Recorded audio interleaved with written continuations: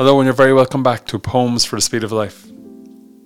Today's poem is To Think of the Life of a Man by Wendell.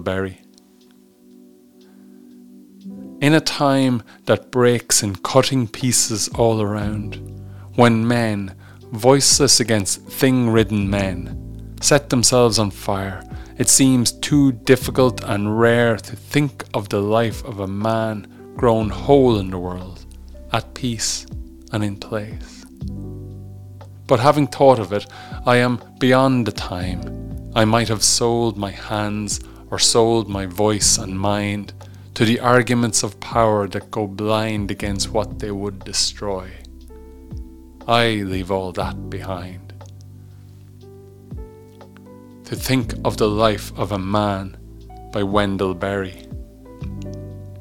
In a time that breaks in cutting pieces all around, when men, voiceless against thing-ridden men, set themselves on fire, it seems too difficult and rare to think of the life of a man grown whole in the world, at peace and in place. To think of the life of a man grown whole in the world, at peace and in place. But having thought of it, I am beyond the time I might have sold my hands or sold my voice and mind to the arguments of power that go blind against what they would destroy. I leave all that behind. Wendell is a veteran poet and writer and environmental activist and essayist. He has been writing for over 60 years, and his most recent book is a work of prose, Need to Be Whole, which was published in 2022. It was a book about the dispossessed, about this idea that we in the world have always dispossessed others, other creatures, other beings, other humans from the land beneath our feet. This is the second poem by Wendell to feature on this podcast. You can find the piece of Wild Things back in episode number 70. The idea of the concept of the discussion of men and masculinity and the male experience is something that I am very interested in. I've covered it here on the podcast before. You can find in episode number 145, number 145, 3 poems on male experience by Pat Boran, Seamus Heaney and Norman McCaig. This poem, To Think of the Life of a Man, is also on that theme.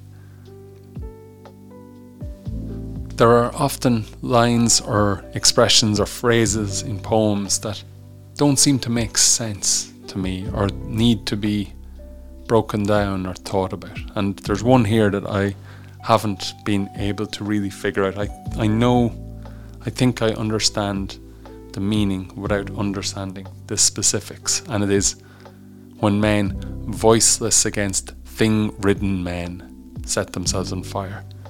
That phrase, thing-ridden men. I don't know what that means. Thing-ridden men. Men who are obsessed with things, with objects. Thing-ridden. It's a brilliant construction. When men, voiceless against thing-ridden men, set themselves on fire. That idea, the title of the poem, To Think of the Life of a Man grown whole in the world, at peace and in place. That's rare. I think it's rare for any human being, and I think it's especially rare for men to find themselves at peace and in place. I think it's fair to say that if that is what you're seeking, to be at peace and in place, there are few better role models than Wendell to lead you there. And those last 6 or 8 lines, but having thought of it, I am beyond the time I might have sold my hands or sold my voice and mind to the arguments of power that go blind against what they would destroy. It's almost like he's saying, and I think he is saying, that maybe the most powerful thing a man can do is to turn his back on the work of serving the arguments of power, of serving other men, of selling one's hands and labour and voice and mind and thoughts and intellectual property to the arguments of power that go blind against what they would destroy. That the most powerful thing a man can do is not to work for another man, especially another man who is bent on extraction and destruction.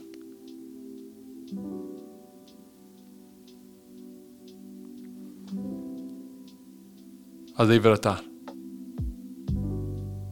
Thank you for listening to Poems for the Speed of Life. And if you would like to join the community, I point you in the direction of Substack at poemsforthespeedoflife.substack.com. Head over there to find out more. Thank you, and I'll see you again next time on Poems for the Speed of Life.